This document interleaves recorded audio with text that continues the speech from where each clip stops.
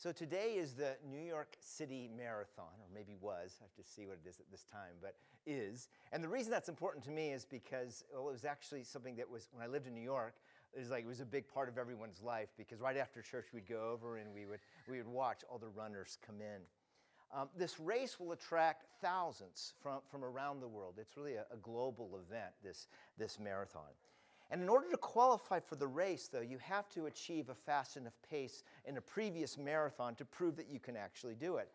And the pace, so if you're between 18 and 34, is 2 hours and 53 minutes. That's to qualify. That means if you can do a marathon in 2 hours and 54 minutes, you can't run in the race. So if you want to qualify, it probably means that you need to take one step more to try to increase your speed. And so you might decide, well, what can I do to do that? You might decide, well, I'm going to increase my stride turnover, and that's the rate of your steps while you're running. Or you might decide, you know what? I'm going to lose some weight this year, and hopefully that will give me that extra speed that I need so I can qualify for the marathon this year. Well, similarly, in the life of a disciple of Jesus, it's important that each year we take some time to reflect on what's the next step that I want to take in order to be more faithful in my discipleship, more faithful as I'm a follower of Jesus. And so today we're beginning a new series called One Step More. This is a series that I hope will encourage you to consider and to reflect on what the Lord might be calling me to do in order to increase my commitment to the Lord. And the thing of it is, it's going to be different for each one of us, because we're all at different places in our walk. But over these next 4 weeks, I just encourage you to pray, to reflect, and see what the Lord might be calling you to do in terms of increasing your commitment to the Lord. Now, if you have your Bibles today, we're going to be looking at two different passages, both from the readings this morning. We're going to look first at Acts chapter 20, and then we're going to be looking at Matthew chapter 6. So those are the two passages we're going to look at. But beginning with Acts 20. Now, Paul spent more time in Ephesus than any of the other places that are recorded in the book of Acts. He spent 3 years there. And at the conclusion of his time, he gathered all of the elders together from there, and because he wanted to speak to them. And by the way, the word elders in Acts chapter 20 is presbyter, which is what I am, a presbyter. And so that's what elders were. So this name was used even back then. And so these are the people that oversee, that look after the local church in Ephesus. And so he's calling them together. He now knows that he's completed his work there. And he knows that he'll never see them again. And so he wants to speak to those that are going to be responsible, looking after the church. And he wants to leave a few words of advice for them. And so he could say a lot of things potentially to them, right? There's all kinds of things that he could focus on. But instead, he limits his message to two key points to help them shepherd the flock going forward. And the first thing he does is that he entrusts the gospel to them. And the gospel, in verse 32, he calls the word of grace. Paul reminded the elders that the gospel is the word which gives people hope. It's the word that, where people who were not a people that had no hope, were given hope, and now can stand in the presence of the Lord worthy because of what our Savior Jesus Christ has done. It's the word that gave them an inheritance that will last forever, an eternal inheritance. And as Paul forewarns that there will be wolves that will come, that will seek to compromise that word, he's encouraging them to hold on to it. Hold on to this truth that you received. And the second point Paul made to the elders concerned how they were to live out the gospel in the world. How were they to do that? And at this point, he could have, there's a lot of things that he could potentially choose. I mean, what do you want to say to these guys that really emphasizes what living out the gospel looks like? And he chooses these words. He actually chooses words that were words of Jesus. But what's interesting about these words of Jesus is that you don't find them in the Gospels, Paul is the one that quotes these words in Acts chapter 20, verse 35. And these are the words. He says, "Remember the words of our Lord Jesus Christ, how he himself said, 'It is more blessed to give than to receive.'" For Paul, these words embody the gospel perhaps more than any. These are the words that are the gospel. And in these words are overturned the ways of the evil of the world and the way that the system works. So part of the way to understand this is the way understanding what the Greco-Roman world looked like at this time. So in that time, there was really a system of reciprocity. So if I do something nice for you, you are now beholden to me to do something nice for me. And if you don't do it, I can take revenge on you, because that's the way the system works. So it was a system where everyone is beholden to one another. Now, the practice of radical giving that Paul is suggesting breaks that cycle by insisting on service and help to those who give nothing in return. That's what he's proposing.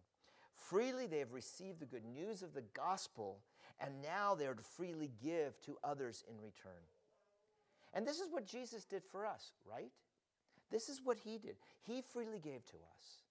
And so in return, the disciples of Jesus are to be a people that freely give as well. Now, at first, it might seem kind of strange to us. Think about this. Think about the Ten Commandments. Paul could have decided to park on any one of those commandments and say, you know what, be sure to do this. Be sure to do this. But instead, he focuses and gives special attention to the commandment not to covet. Why did he pick adultery or stealing or murder? Probably because no one thinks he's guilty of greed. You know if you've committed adultery. You know if you've stolen. You know if you killed. But do you know if you're greedy?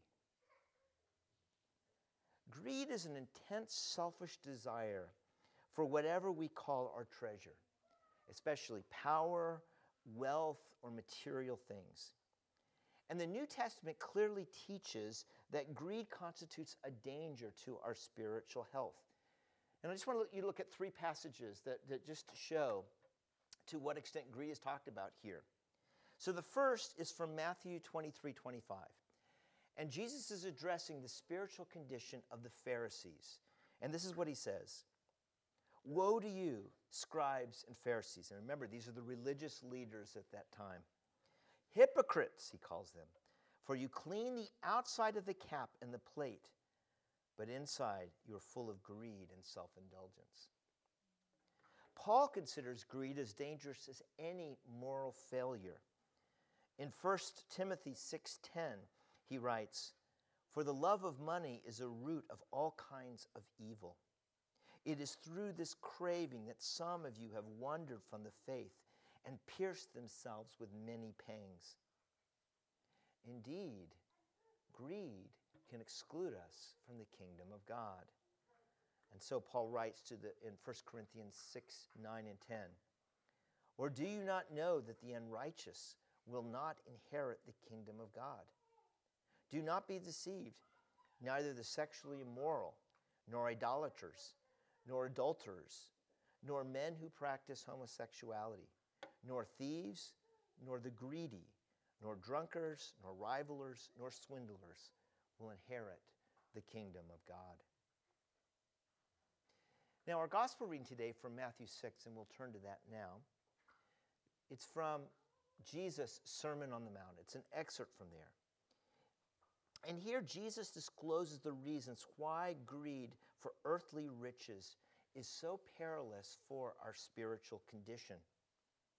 He begins this section with a warning. "Do not lay up for yourselves treasures on earth, but lay up for yourselves treasures in heaven." Jesus is urging his followers to reorient their lives away from the accumulation of material things. You see, our world here outside of these walls, The focus is on accumulating more and more material things. Life is about, as you make more money, guess what? You spend more, right? You get bigger houses, you get nicer cars, you get all these, you go on nicer vacations, all of these things. And that's the way that the world works. And Jesus is saying, stop. Your lives as my disciples need to be oriented in a different way. Your life is not about the accumulation of stuff. You are to have a different focus as my disciples. Treasure are things that we hold on to because they provide us with some kind of value. Oftentimes they can be part of our identity or even our image in some way. Treasures can give us status or they can provide us with security. Jesus points out that earthly treasures are not innocuous, but they pose a danger for us that can stun our spiritual growth. And there's two things in particular this passage points to as dangers for earthly things. Here's the first one. Earthly treasures distort our vision and perspective. In other words, we can't see properly if our lives are oriented toward treasures. In verse 6:21, Jesus says, "Where your treasure is, there your heart will be also." Our treasure is a reflection of what's going on in here. Jesus shows us how by making comparison between the heart and the eye. The eye is a barometer, he's saying, to the health of the body, of the physical body, in the same way that our hearts is a barometer for what's going on inside of us spiritually. Now, we know how our eyesight affects our bodies. If our eye is healthy, then we're able to move freely. We won't be running into things, right? We'll be able to just engage in life. And interesting enough, in verse 22, when he talks about the healthy eye, that word healthy actually means single-minded. It means undistracted. In other words, if the eye is singularly focused on the treasure of the kingdom and not the treasures of this world, the whole body will be filled with light because everything of true worth and relationship are given true perspective. Now, by contrast, people who treasure what is on the earth will have bad eyes because they see everything through a distorted perspective. What happens is that the relative importance of all things get confused. And we see this clearly, like for someone who is abusing, is addicted to different substances, drugs or whatever it might be. Their whole life becomes an obsession with those drugs, right? Everything. And so what that does is it blinds them. It prevents them from being able to see properly because everything is in that perspective. Jesus is pointing out, as long as earthly treasures have such a hold on us, that we lose sight of what is important. We're not able to see the riches of the kingdom that are available to us. And that's why he writes, if your eye is bad, your whole body will be filled with darkness. You don't know where you're going, and that's what it means to be a lost soul. The second problem with earthly treasures is this, that they lead to a life of worry and anxiety. You know, when we have earthly treasures, we're always worried about them. We're always thinking about them. Will we have enough? How do we protect them from being depleted? What if I lose them? What's going to happen? Now, the interesting thing is in the English language, the word worry actually comes from a German word that means choked. Now, how did that come about? How does worry and choke? How do they come together? Do you remember Jesus' parable of the sower? You know, where he sows seeds, okay? So some of those seeds get thrown into place amongst different weeds and different thorns and things like that. And this little plant begins to grow up. And what then happens to that plant? It gets choked up. It can't go. It gets choked up, right? Yeah. And Jesus says that those things are the worries of the world. Those things are the worries of the world. And that's where word for worry comes from. It means we get choked literally by the worries of this world so that they have a power over us. And if you're choked up, it means that spiritual life gets hindered and stops in our life. So literally, the power of the kingdom that we want to rely on gets choked and can't fill our lives because we're concerned with the treasures of this world. It's the same with so many. It's the same with so many churches today, and why the church has lost power. Because how can a church have power if it's obsessed with the treasures of this world? Worry says something about our spiritual condition. It is the antithesis of just practically trusting the Lord. For Jesus, the life of worry is epitomized in the life of the Gentiles at this time. He said, these are the people who are ignorant of God. And so they'll come before God, they'll be praying, but they don't know who God is. And so their words are just babble. It's mumble jumble that they keep saying. And so even though they're praying, they're filled with anxiety, anger, and depression. And isn't that true of Gentiles? And that, when I say Gentiles, I mean people who don't know Jesus in the world today. You look at, different surveys, and they say like 90% of Americans pray every day. 90% of Americans pray every day. But they're just like the Gentiles because they don't know the true God. Their words are babble. Their words have no meaning because they don't know the true God. And that's why even though they're praying, they're filled with worry. They're filled with depression because they don't know God. But the disciples of Jesus are not to live as they do. God knows our needs, and so there is no purpose to worry. Why? As disciples of Jesus, heaven is open to us. You know that you're called the children of God? You are a child of God. You belong to Him.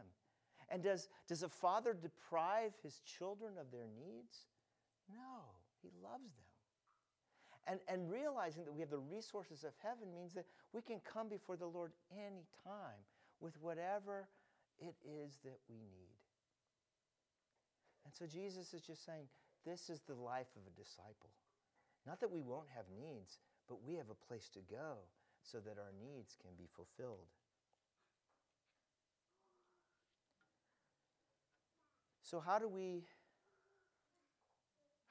eliminate greed and become and obtain this heavenly treasure that Jesus is talking about? Well, Jesus says in chapter 6:33, he says, seek first the kingdom of God. God's kingdom means God's people living under His rule. Seeking the kingdom is best understood as resolving to live under God's rule, God's direction, God's control in our lives.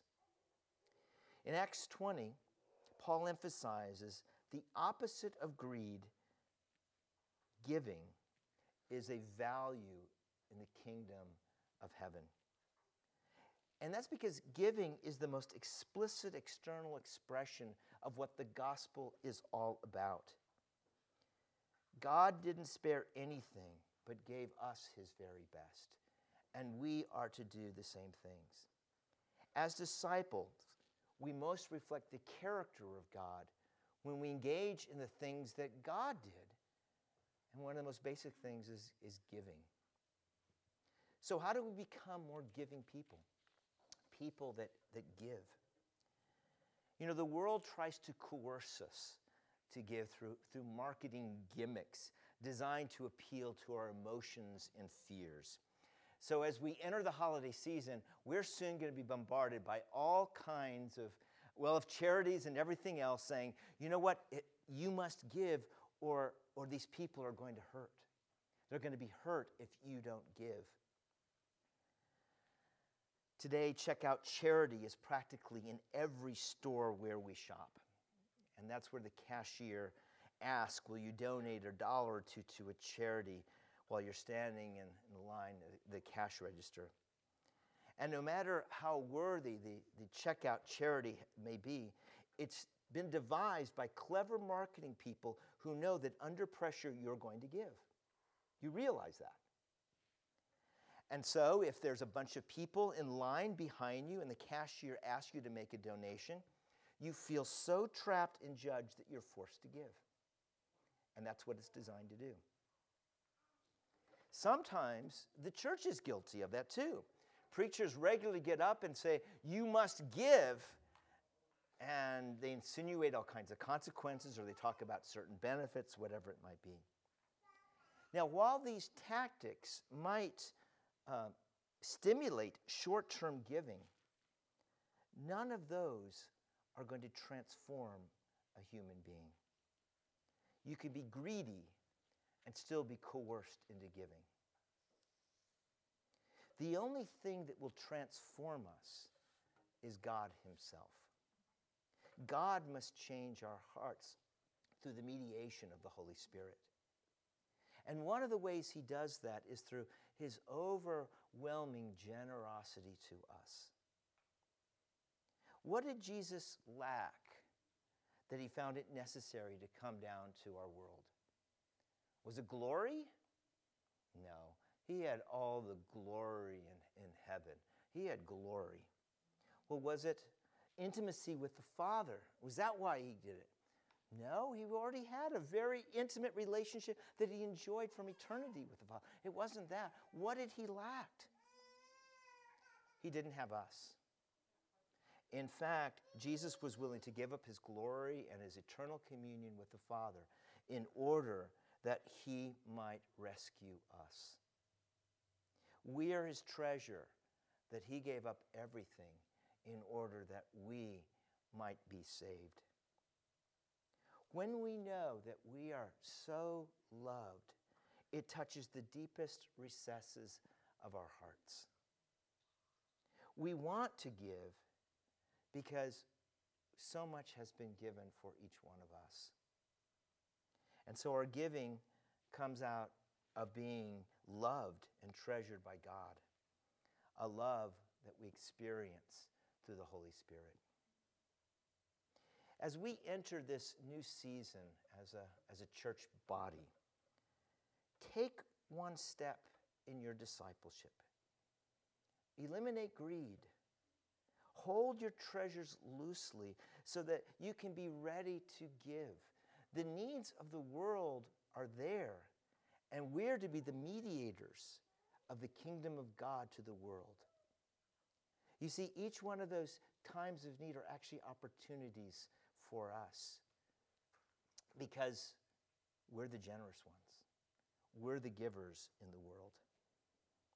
Giving is the fruit of the changed heart of a disciple.